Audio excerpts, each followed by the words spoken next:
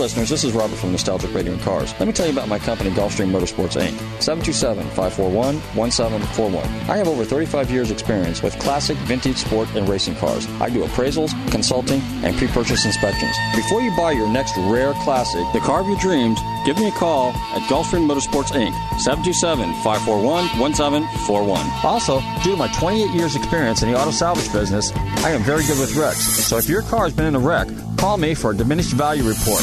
Call me at 727-541-1741. You may be owed some money for lost value of your repaired vehicle. That's Gulfstream Motorsports, Inc., 727-541-1741. And be sure to tune in to Nostalgic Radio and Cars, Wednesdays, 7 to 8 p.m. on the Tantalk Radio Network, AM 1340. Hi, this is Robert from Nostalgic Radio and Cars. If you like to play golf, Magnolia Valley Golf Club is offering some specials this week. Give them a call up there at 727-847-2342. They have a 9-hole executive course, and they have an 18-hole par 72. And they've got great food on the 19th hole. So call my friend Pete at 727-847-2342. And be sure to tune in to Nostalgic Radio and Cars, Wednesdays at 7 p.m. What makes specially modified Fords consistent winners in open competition? Let's ask Dan Gurney, one of the nation's top racing drivers and twice winner of the grueling Riverside 500. Dan, why do you drive Fords? Oh, it's just because I want to win, and Ford's a winning car. What makes the 64 Ford a winner? You can't beat its durability. When I take the starter's flag in a Ford, I know it'll be running just as strong at the end of the race as it does at the beginning. Stamina, that's what it has. It rides like a car that costs lots more. That's why I drive a Ford on the highway. Ford enters its cars in open competition to put its cars, in addition to its laboratory and test track programs, to an intensity of testing no proving grounds alone can equal, and to prove to everyone that Ford has changed. See for yourself how much Ford has changed. Test drive a Total Performance Ford at your Ford dealers and try Total Performance for a change.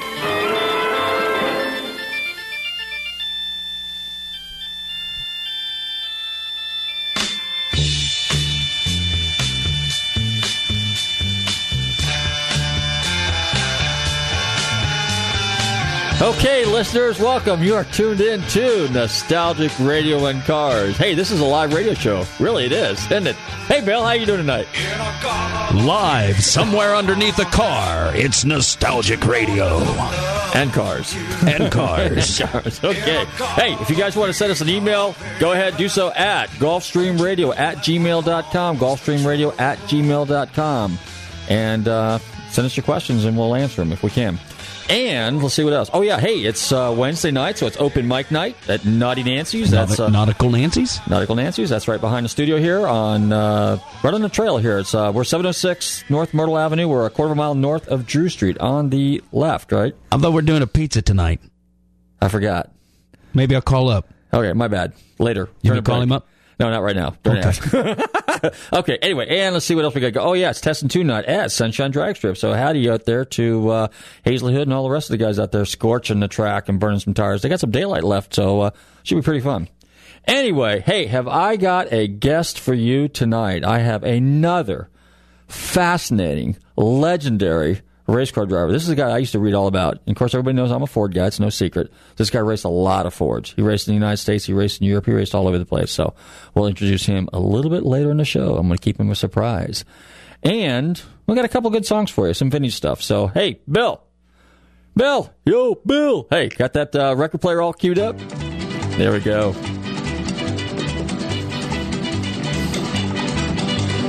Bright light city, gonna set my soul on fire. Got a whole lot of money that's ready to burn, so get those stakes up higher. There's 1,000 pretty women waiting out there.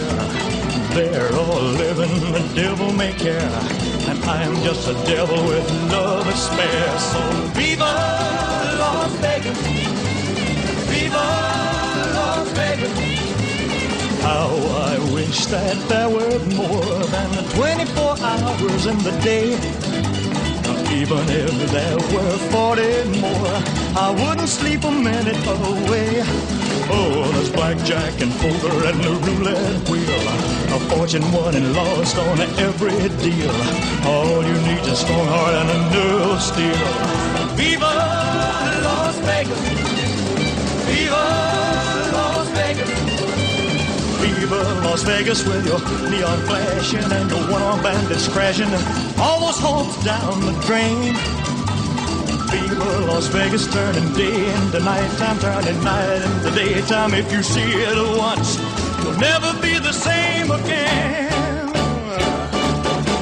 I'm gonna keep on the run, I'm gonna have me some fun. If it costs me my very last dime, if I wind up broke, well, I'll always remember that I had a swing in time. I'm gonna give it everything I've got. Lady luck, please let the dice stay hot.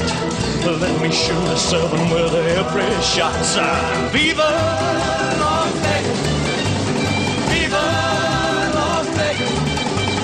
Viva Las Vegas! Viva Las Vegas!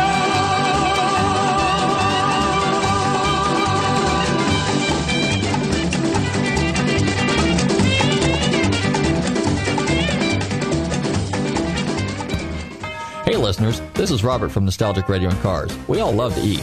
Well, I would like to tell you about my friends at the Rib Shack Barbecue on West Bay Drive in downtown Largo. Their menu offers family-sized takeout dinners like delicious ribs, chicken, beef, and pork, or sit-down barbecue dinners, sandwiches, and even desserts. They will also cater your party.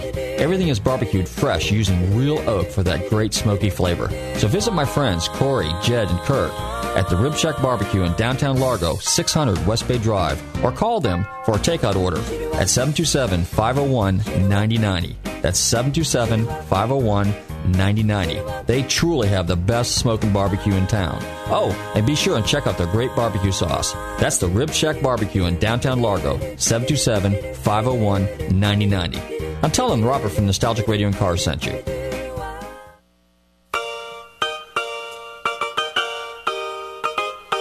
Hey listeners, this is Robert from Nostalgic Radio and Cars. I'd like to tell you about a great place to eat right on the main part of Clearwater Beach. Located at 333 South Gulfview Boulevard. Krabby's Beach Walk Bar and Grill has 2 floors of food, drink, and fun. They have daily specials, happy hour, and nightly entertainment. Their menu caters to seafood lovers as well as land lovers. Krabby's Beach Walk Bar and Grill, 727-608-2065. They're open in the morning for breakfast until 1 a.m.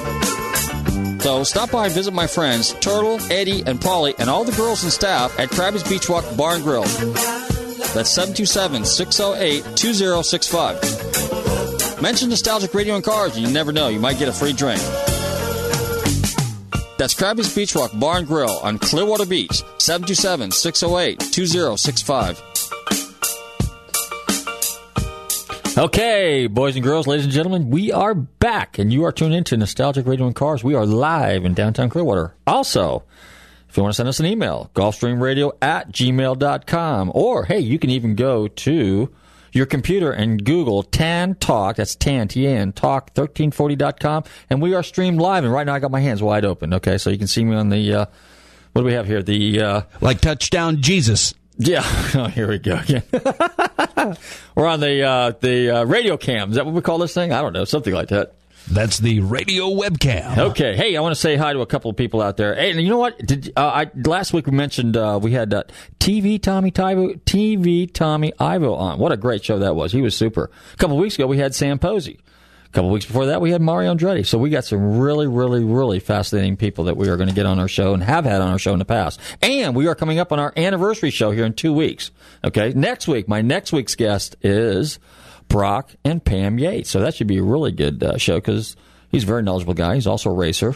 More of a journalist, I guess, but I've had the pleasure of meeting him on a number of occasions up at Amelia Island, some of the other racing events. So I'm looking forward to have Brock and his wife Pam on the show. And, of course, we will be talking about the infamous Cannonball Sea to Shining Sea races, okay? We've actually had a couple of alumni to that. We've had Judy Stropus on. We've had, let's see, who else? Well, tonight's guest, obviously, and next week's guest. My memory's running short. Maybe I have Alzheimer's. I'm not even sure. I'm losing my mind here. But at any rate, and hey, our couple sponsors we got tonight. We got our buddies over there at Cop Cars Online. So if you need a really reliable, dependable government vehicle, give my friends at Cop Cars Online a call at 727-536-2677, 727-536-2677. They got cop cars, they got vans, they got trucks. You might even get a tank out of them, I'm not sure, or a barricade vehicle. At any rate, say hi to my friends Mark and John, and you never know, you'll get a discount. Also, my other friends, Frank and Mike at Brothers Auto Sales up in Palm Harbor on US 19, 727-938-9235. That's 727-938-9235. If you need a quality used car, good car, okay, give these guys a call. They're really conscientious about what they buy and what they sell and how they take care of their customers. That's Brothers Auto Sales, 727-938-9235. They're up on US 19, and mention my name here, Robert, Nostalgic Radio and Cars, and maybe Mike or Frank will give you a super deal.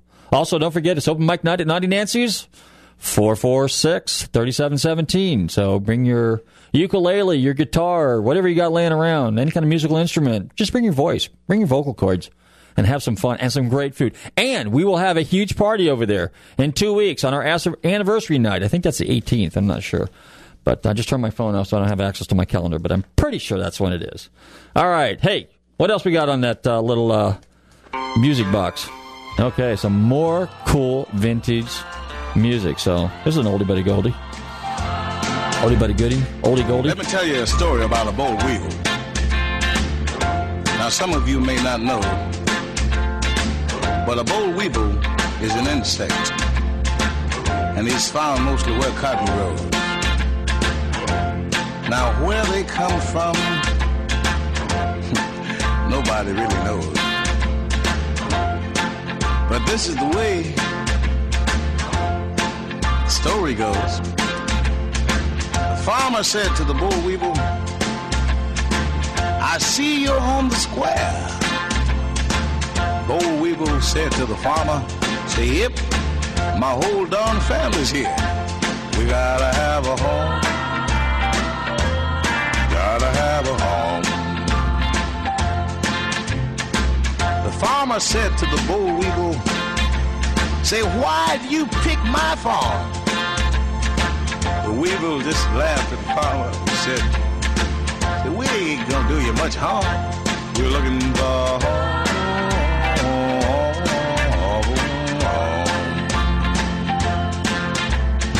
And the boll weevil spotted him a lightning bug. He said, hey, I'd like to make a trade with you. Because you see, if I was a lightning bug, I'd search the whole night through, searching for home. I'd have me plenty of homes. And the boll weevil called the farmer and said, you better sell your old machines, because when I'm through with your cotton, you can't even buy gasoline. I'm going to take me home. Gotta have a home. And the boll weevil said to the farmer, says, farmer, I'd like to wish you well. Farmer said to the boll weevil, yeah, I wish that you in looking for home. Looking for home. You'll have a home, all right. You'll have a home. Real hot.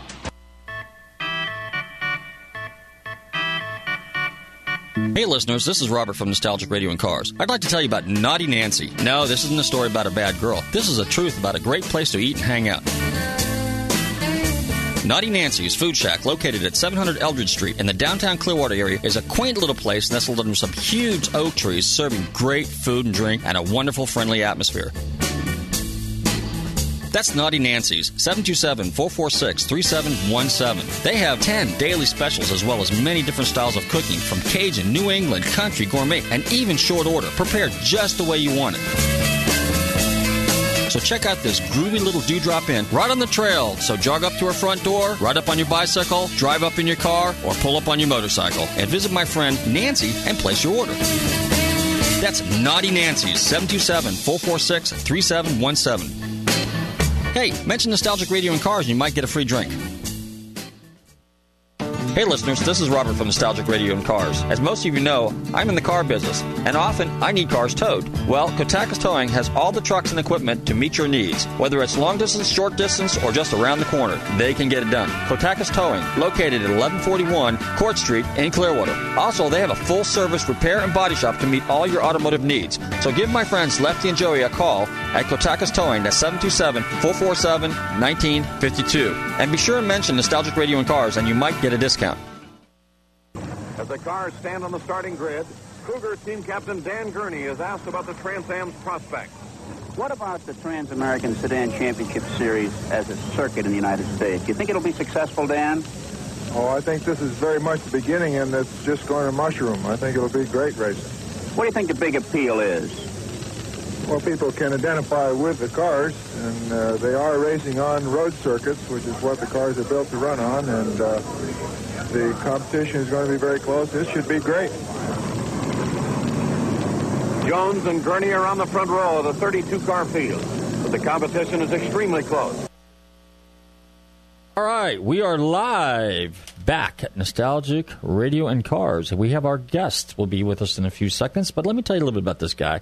This guy this evening has won races. Oh, and he won races. He's won races at IndyCar, NASCAR, Can-Am, Trans Am, F1. Okay, I mean just all over the planet, all over the world. Okay, he's even done some salt flat racing. He's raced at Bonneville. That's how he did a couple of experimental stuff when he was younger. He's done some drag racing. Okay, and he's a member of the Motorsports Hall of Fame. It gives me great pleasure to introduce to my show this evening the legendary Dan Gurney. Dan, are you there? I sure am, Robert. How are you doing? You have an enormous fan base. I have got a multitude of listeners tonight. I spread the word real heavily last week, knowing that you were coming on the show. So this is going to be a great show. I'm really excited, and so are my listeners. Well, I'm honored. Thank you. Anyway, so tell us about the early years. You gotten started back, I guess you're from what, Long Island, New York, and then you moved to Riverside, California, and then you were basically hooked on racing when you went to a couple races and hung around some car guys, and kind of like your early hot rodder, right? Yes, I was. And after I got through with my obligation to Uncle Sam, why I came back, and it was still amateur road racing in those days, and I bought a used sports car, a Triumph, and that was the beginning. That was 1955. Wow. Now, you tell us about the days. Now, I didn't know this. I was just reading this up here a minute ago. You did some. You played around on the Bonneville Salt Flats for a little bit. I threw that in at the last minute because I just found that out. So you had a couple of high-speed cars there. Well, Bonneville was a destination that all of the hot rod guys were hoping to reach, and we decided to do it, and it took 4 cars to get there, but it was a wonderful trip. What kind of car were you racing back then? And what kind of speeds were you obtaining? We were racing, we had one fellow, Raymond Torres, was the guy who owned the engine, and Skip Hudson owns the car, and I did the driving. Okay. What kind of engine was it? Was it a flathead like everybody else was running back in the day? It was a flathead. Okay. Edelbrock heads and a manifold and 3 carburetors, and we ran it on methanol. We didn't know how to run nitro at the time. So we ran 130.43.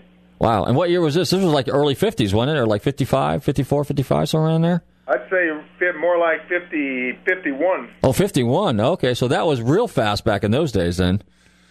Well, Fran Hernandez ran 160 in the same class, but he was one of the tops in those days. Okay.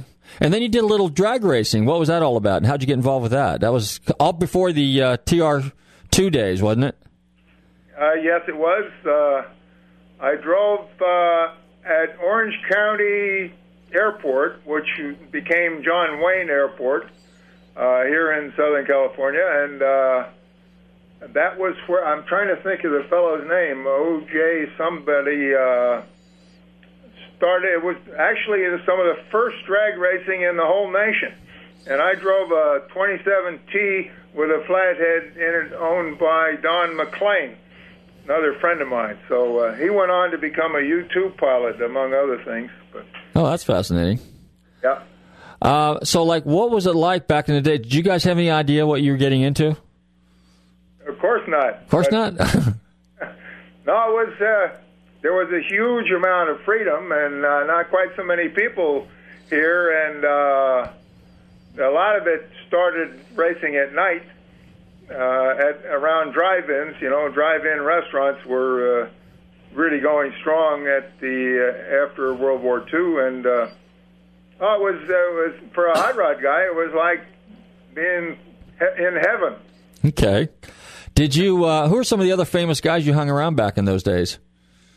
In the early pioneer days of drag racing, and you probably went out to the dry lakes too, out there in Southern Cal, right? Out in I did. We went up to El Mirage, it was called, and when we climbed up, there's one hill to the Cajon Pass. In those days, about 10 cars would be sitting on the side of the road with steam coming out of the radiators because they couldn't make it all the way up without overheating. But they were just great days. I'm trying to think of people who would do it. There was a time where the motorcycles and the cars were both top speed, going for top speed, and it was right about 130 and a quarter, and it went back and forth. Chet Herbert was a motorcycle guy who made roller camshafts, and I don't know, it was one of the more famous around here. One of the more famous group or family were called the Bean Bandits, and it was a bunch of Mexicans who were very good at making their car go fast, and they were famous here in Southern California. Wow, that's neat. That's a good story. Then how'd you get involved? How'd you make the transition from the hot rods into the sports car racing? Just by kind of leaving no stone unturned. We used to hang out where the people that owned cars would spend the evening, and we'd try like the dickens to get to know them or to sell them on the idea that we should be driving their cars. And along about 53 was a fellow named Harry Morrow, who ran a bookstore in San Fernando Valley. He actually built what is now Willow Springs Raceway, and that was a place. It took us about 2.5 hours from where we are now, but we'd go up there hoping that somebody would be there and that it would turn into an opportunity, and most of the time it didn't, but finally it was, on an occasion, it was an opportunity, and that was the first stepping stone to getting into what looked like the big time to us. So So when you raced the TR3, was it like an SCCA event back in those days over there? Okay. It's called the California Sports Car Club, and I raced it twice and realized it wasn't competitive, and I went and traded it in on a little Porsche Speedster. Oh, I okay. raced it 4 times, and then I was broke, so I had to quit. That's when we started looking for other cars to drive. Now, had you pretty much kind of honed your skills and kind of made a name for yourself as a driver at a very early age at that point? Because I know following in 1957, that's when you got your ride, a big break came for you. You got a ride in a Ferrari, right? Yes. Well, I was trying to hone skills. My friend Skip Hudson and I made a solemn vow that when we were timing each other with a stopwatch, we would be as accurate as humanly possible, and we'd stake out a track in Orange Groves on the outskirts of town, and or going up a hill. We used to call it the Burma Road. We went up a dirt hill, and once I could relate a driving style to what the watch said, that was a very important element. Now, you were we're reading one place there. So this was all done basically on road courses around Southern California. Did you venture outside of California back in the early days before you really hit the big time, so to speak? No, not really. Although, and it seemed like once I couldn't afford to do anything with my own car, well, it seemed like there was a drought there for darn near, it must have been 3 years. We were still trying. I was, and I did do one motorcycle event later on, or twice. The Big Bear Run, that was a lot of fun. But it was all trying to be in shape for opportunity if it ever knocked on the door. I felt that was terribly important, so I tried to be as ready as we could. So now then, along comes 1957, and along comes the Riverside Grand Prix, and then you get a chance to drive this gentleman's, I can't pronounce his name properly, but it was an Italian guy's Ferrari, correct? Yes, Frank Arciero. Okay. And who bought some of the collection that Tony Paravano, another Italian, had. Anyway, that was a big opportunity, and the stepping stone to that was in a Corvette. I won a Corvette race before that after having met the fellow up at Willow Springs and sort of setting a new record up there with the Corvette. And that was the stepping stone to Ferrari, and with Frank Arciero owned. And then there was a Ferrari importer in New York City, and he kind of kept track of who was doing well in Ferraris at the time. So that was like a farm system for Ferrari, and would you... I'm sorry. All right. Excuse me. That's okay. Was that Chinetti? Is that who you're talking about? That's right. Okay. Luigi Chinetti. Okay. So that was another one of the stepping stones, and pretty soon Luigi asked me if I would, it was 1958, would I go to, in the meantime, I won several races with Frank Arciero's 4.9 Ferrari, and then Luigi said, would you run at Le Mans with Bruce Kessler as your teammate? And I then got to Europe. Wow. Yeah. It kind of seemed like a drought for a long time, and then it started coming like an avalanche all at once. Yeah. Now, Riverside, there's an interesting article on the internet, and it talks about how you basically, I guess it was Ken Miles and maybe Phil Hill had said that car was very difficult to drive, and you managed to navigate that thing around the racetrack, coming in second only to this other guy that you used to be real good friends with, a guy by the name of Carroll Shelby. Yes. And what was Carroll Shelby like on the racetrack? He was probably a lot better than you think. He was very good, very successful. So I'd say he used to complain about having heart trouble all the time, but it didn't seem to affect him while he was racing. Interesting. Well, the reason I say that is because one of the other questions I'm going to ask you a little bit later, too, I might as well ask you now, is when you drive, I know because my little experiences with club racing, I always try to find a driver, a guy that I like to kind of pair myself with and kind of race against. So who were some of the drivers during that era, the 50s, and then we'll get into the 60s and maybe the early 70s, because I know you stopped around 70, but who are some of the drivers that you like to race against? In other words, you knew you could trust those guys, you knew the guys' every move, and it was just fun to kind of, race them. Well, when you're in, at that time, there were different classes. Mm-hmm. So in the class where there was a fellow named Bob Oker who was very good. I mean, as you're working your way up the ladder, so to speak, you've got to seek out the ones that are the best in class and see if you can cover them, and then hopefully that'll open up something for something bigger, and that's kind of the way it worked. I'm trying to think of the one who Jerry, somebody was the Corvette ace out here. There were quite a few Corvettes, and they had their own race. And then Bob Drake was very good out here, and he stepped aside on Frank's 4.9 because he wanted to drive an Aston Martin at the time. Let me think.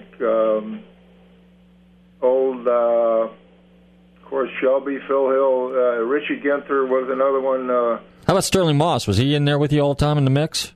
No, he was in Europe at the time, although on occasion he would show up over here, and so that was great when you got a chance to see how you stood against him. Now, later on, I had the great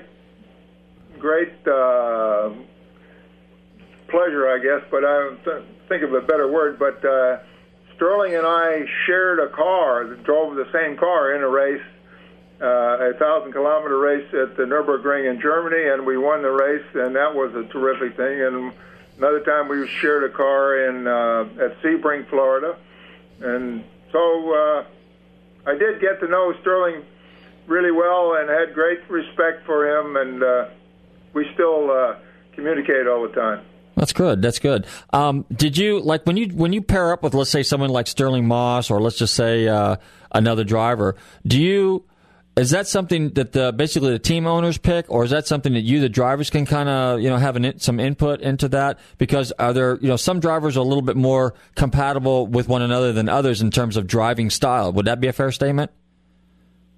It's a fair statement. In our case, Sterling was of shorter height or stature, and we ended up with a compromise, which was that he had a seat that fit within my seat, and when he got out of the car, he'd take his seat with him, and I'd get into the seat, and I fitted fine, and when it was time for me to get out and he to get in, he'd bring his seat along and put it inside my seat, and so that worked out fine. But Sterling he was a superstar at the time, and I knew that if I could sort of put out the sort of effort and result that enabled me to be close or equal, that was a huge help for my career.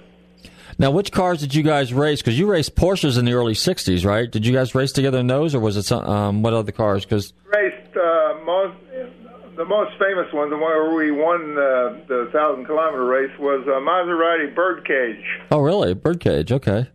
Yeah.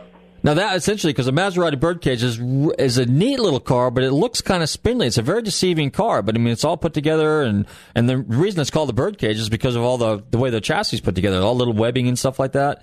Right, it has a lot of tubes in it. Yeah. But they were all maybe no larger than 5/8 of an inch in diameter.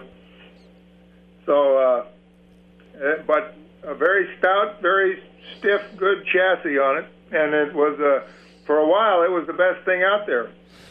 How'd the Maseratis compare to, let's say, like the Ferraris in terms of reliability, dependability, back in those days? Ferrari had them covered on reliability, but the Birdcage could lap a little bit quicker. Okay. And so that was an advantage then to you guys. Oh, you bet it is. Yeah. Okay. And then, of course, then you got into the GT cars, and then you got hooked up with what? Carroll Shelby in '65? Was that when it was, or '66? Well, when he got involved with the Cobra, right? I was there in the very beginning of that, and in '62, '63, right? That's right. I forgot about that. Well, I actually helped him sort out some of the places where the Corvette could handle us until we got the car dialed in a little bit more, and then pretty soon it was the other way around. Cobra could smoke the Corvette. Now, what was the real advantage between the two cars? I mean, outside of the fact that the Cobra was a little lighter and then had actually had a smaller displacement, didn't it? Yes. I think with the tires that were available, the tires and wheels, why the Cobra had better rubber, it was lighter, probably had, if not equal, or maybe even larger brakes and less weight to work with. So it was a really good combination, and it was a lot of fun to drive. What are some of the other cars that you drove back then that you really enjoyed driving, some of the early sports cars, when sports cars were sports cars and it was still part of the pioneering days? Well, one of the outstanding cars was designed by Colin Chapman of Lotus, and who started the company Lotus. And there was one called the Lotus 19, and I kind of could see the future coming in Europe, and I talked Frank Arciero into making a commitment to buy one before it was sight unseen. None of them had been built yet, but I just had a lot of faith that it was going to turn out, and of course it did. It turned out to be a really outstanding car. Even though it had a pretty small engine, 2.5 liters, it would smoke all the Chevy-powered cars and a lot of the 4.9 Ferraris and all the other things. It was just sort of a new generation of cars. Was it in the same class? Yeah. Really? I mean, it was the top class, and there was you could go as big as you wanted engine-wise and otherwise, but this thing had handled them. Okay, so what engine did you have in this one here? A 2.5 liter Coventry Climax. Oh, really? Interesting. Now, when is this while you were racing in the United States, or did you race this kind of car over in Europe as well? I raced in the United States with that one. With that one, okay. But I could see other Lotus cars and Coopers, the Formula One cars at that era were already putting the front engine cars. This was a mid or a rear engine car, and they made the front engine cars obsolete. Okay. Your first F1 race, that was also, what, in the late 50s, too, wasn't it? Yes, 1959. Okay. And that was in a Ferrari, on the Ferrari team. And how did that ride come about? Well, it was that farm system I mentioned earlier, Luigi Canetti, and finally the word got around that this California kid might be pretty good. And I was asked to come for a tryout in Modena, Italy. Mm-hmm. And I flew over in a DC-7, and which was about a 36-hour trip at the time. Okay. And I did a tryout and managed to do well enough so that I was hired to drive in some sports car races, World Championship sports car races, and then halfway or the last 5 races of Formula One, I managed to I get to drive Formula One for Ferrari. Wow, that was super. And then you raced Formula One, on off for a couple of years there, right? And it wasn't until like the mid '60s when I think you won a championship, right? I won the Belgian Grand Prix with a car that we built here in Santa Ana, California. Okay. And they had our own Gurney Westlake 12-cylinder 3-liter engine in it, and that was. We also won another one called the Race of Champions, which was for Formula One, but it wasn't a full certified Grand Prix, but it had all the usual suspects in it. And so that was a real high point for us, being still pretty much hot rodders. Let me ask you a question. Now, when you first campaigned the Gurney Eagle, okay, and what was the foundation of the 12-cylinder motor? Westlake is a company in England, right? And you teamed up with them, or is Westlake here in the United States? I went to them. Went to them. And they're overseas, right? They're in the UK? I was driving for Brabham, yes. Okay. They were in England, down in a little, just outside a little town called Rye, R-Y-E. And I think it was the first incorporated village in England. I mean, it was like 11, probably early 1200s. So a lot of history there. Okay, and then so what was the foundation for the motor? Was the motor the 12-cylinder? Was it a scratch? It was a clean sheet of paper, and it was to be small and clean and a 3-liter. So it started from 0, and that was it. And we ended up, I think they built 6 of them, and quite a few other additional spares. But it was a huge effort, and we were we were working hard and enjoying it very, very much, and everybody was full of enthusiasm for it, and those were great times. Now, a couple of things. Let's digress just for a second. You got involved in NASCAR a little bit too, so that was like in the early '60s, right? That was in the early '60s, yes. Okay, and then you raced, and then how'd your relationship with Ford come about? I think it was a result of working with the Cobra thing in the beginning. Oh, okay.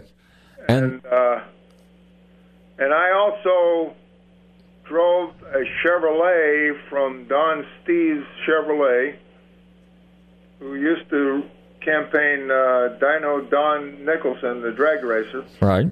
Anyway, I drove a Chevy.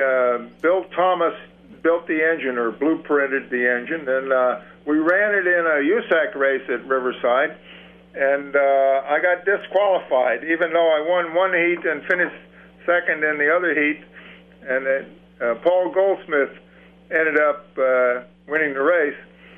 But that was the beginning of stock car racing. No, actually, I raced once before in a Ford at Meadowdale, Illinois.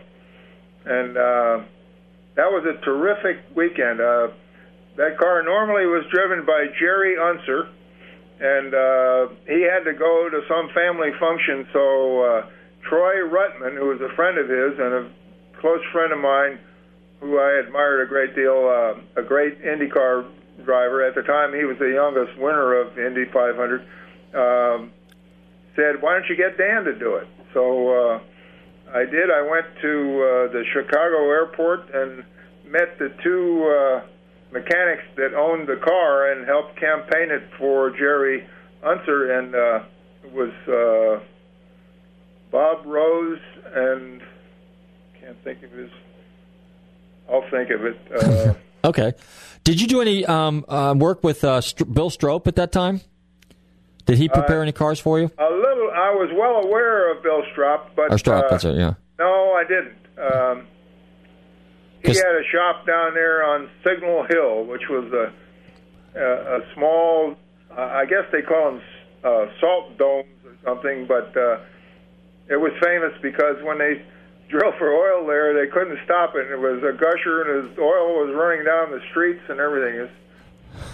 That was probably in the late 20s.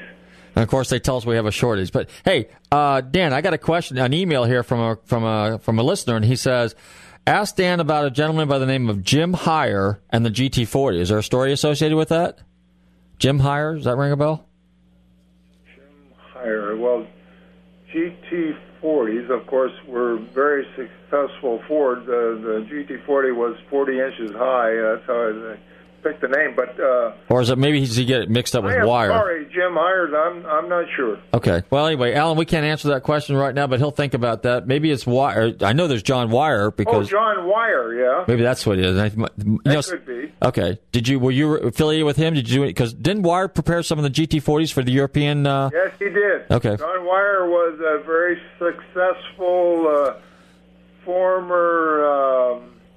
I guess he was with Aston Martin before he came to the Ford GT40 time, but they won Le Mans at least 2 times with a smaller engine, with like a 302 or a 289 Ford. In fact, they had our cylinder heads on it. I was just going to say, Westlake cylinder heads. Yeah, what was the story on that? With the Gurney Westlake heads, were they on just the small blocks, or you put them on 427s also?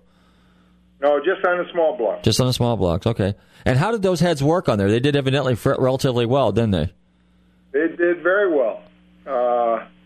In fact, even the regular 289 or 302 would, if the race was very long, pretty soon the 427s would be burning up their tires and their brakes, and the 302 or the 289 would go by them. Anyway, it was interesting.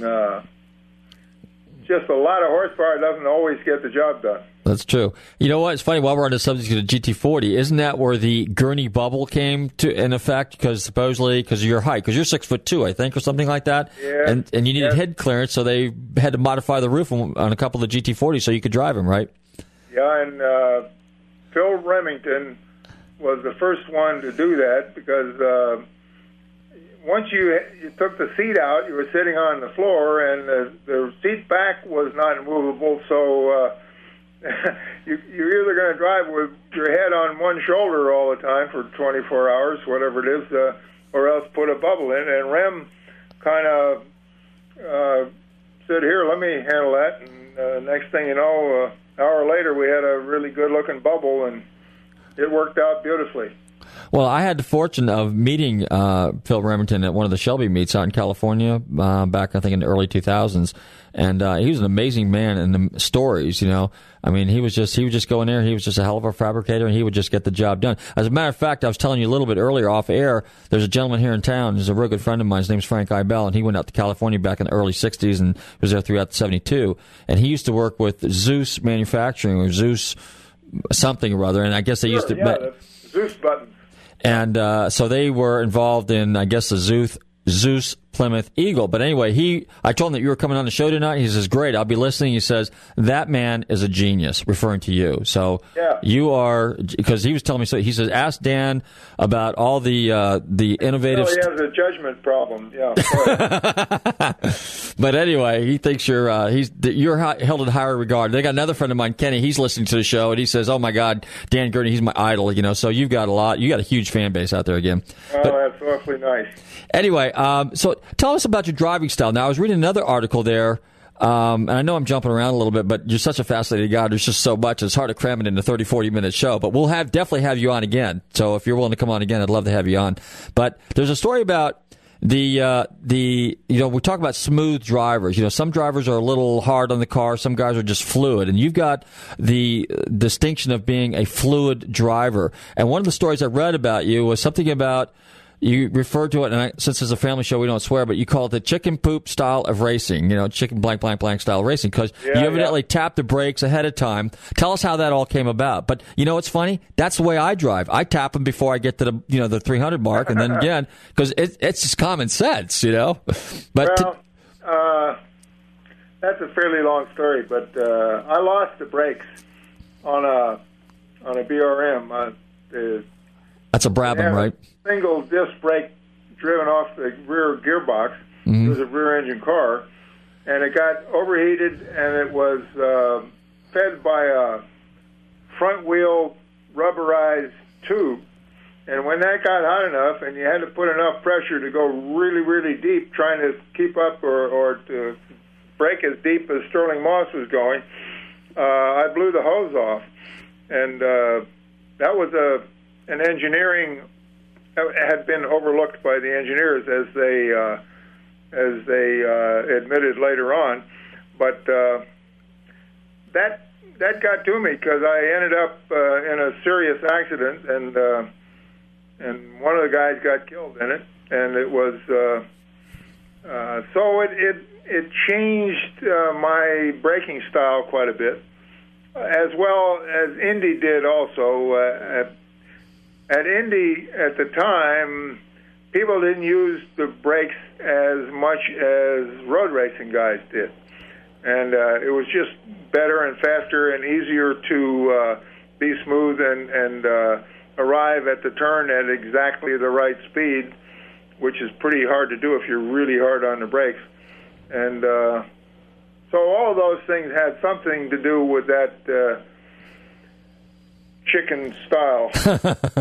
I got another email here. This is Hank. Hank wants to know, and of course I'm a big Mercury fan too, the Trans Am Cougars. We want to know how the Gurney Cougar name appeared on the Cougars. Now we know you're involved in a Trans Am racing deal, and we know that at I don't know if I played a little clip from that in the segment in the show earlier, and when you guys were out in Kent, Washington, and they pulled you in because of the gas cap leaking. And then you went out, and then that afforded Bucknam the win, and Mustang was able to take the championship that year over the Cougar. So you basically lost by gas filler cap default, so to speak. But technically, you won the race, in my opinion. Cougar was leading. But how'd the whole thing with the Gurney Cougar thing, and eventually they made a production car, and it was labeled, the Gurney Cougar. How'd that come about? Again, that's your relationship with Ford and Lincoln Mercury? Yes, it was. There was a very terrific guy named,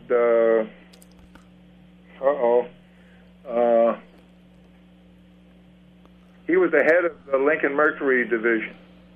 And among other things, he came up with the Lincoln Mercury sports panel, and I got to meet people like Jesse Owens, the Olympic champion from 1936. What's the golfer? Arnold Palmer? No, older. Nelson, Byron Nelson. Okay. And the hockey player. A couple other guys. Gar Lowe was the name of the Lincoln Mercury, the head of the Lincoln Mercury division. Now, and also I noticed there was a huge rivalry between the Ford division and the Lincoln Mercury division. Mm-hmm. So, I mean, they hated each other more than they hated Chevrolet at the time, Ford people did. So, I mean, that was part of corporate politics in those days. But anyway, Gar Lowe and I remember there was among others on the Lincoln Mercury sports panel was a guy named Billy Whalou, who was a bowler. And he used to talk about the tender touch that means so much. And that was something that I've just remembered all through it. But it was a real thrill to, and Bart Starr was on there also. But to get to know Jesse Owens and Byron Nelson and those guys, it was really special. Okay. And then they picked you to label the car then? Is that what it was, because of the Trans Am series? I'm not sure. Okay. It was in the days before corporate America really made great big things out of it, and I was as surprised as anyone to see them bringing out a Mercury Cyclone with my name on it. But nevertheless, I was so busy racing that I didn't really, at least I don't recall exactly how that all happened. Well, at least you have another car named after you. Hey, Dan, we're running out of time here, but there's another quick story I want to hear, if you can do it, and that's about the spraying the champagne bottle and how that all came about, because you're very famous for that, and I guess that's evidently been a tradition since the mid-'60s, since you started that, right? Isn't that amazing? Yes. So how'd that come about? What happened there? Well, there are many things involved, but... You're on the podium. It was my 10th attempt, and AJ and I and the Ford Mark IV blew away the existing records by a huge margin, and there were lots of Ford people there, lots of GIs over there, and it was a huge day for AJ and me and the whole the Ford team, and we were just... I don't know. We were up there on that raised platform, and there were lots of camera people below, journalists and everything. And to me, they looked expectant. And in fact, Hank the Deuce, or Henry Ford II, was there with his new bride, and the Ferrari team was second, and they were standing there also. And they handed me this big, gigantic bottle, the champagne bottle, and it just occurred to me, why don't I shake it and spray it? And that's when it happened. The rest is history. That's right, yeah. Dan, I certainly am thrilled to have had you on the show. Would you be willing to come on again? Because there's so much more I didn't get to cover. I know I sent you a few questions earlier, and I have a whole list, and I got some other emails, but would you be willing to come on again in the future? Oh, I'd be happy to.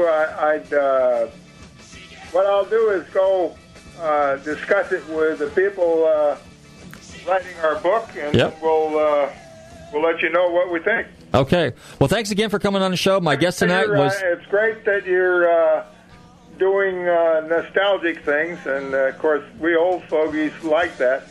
So you are the legends. Very much. All right, thanks for coming on the show. Hey, everybody, tune in next week to Nostalgic Radio and Cars, 7 o'clock. My special guest next week is Brock Yates and his wife, Pam. This should be a great show. And it's off the Naughty Nancy's for open mic night. And everybody stay safe, drive carefully. And again, Dan Gurney, the legendary American racing driver, my idol. Thanks for coming on the show. Next week, guys.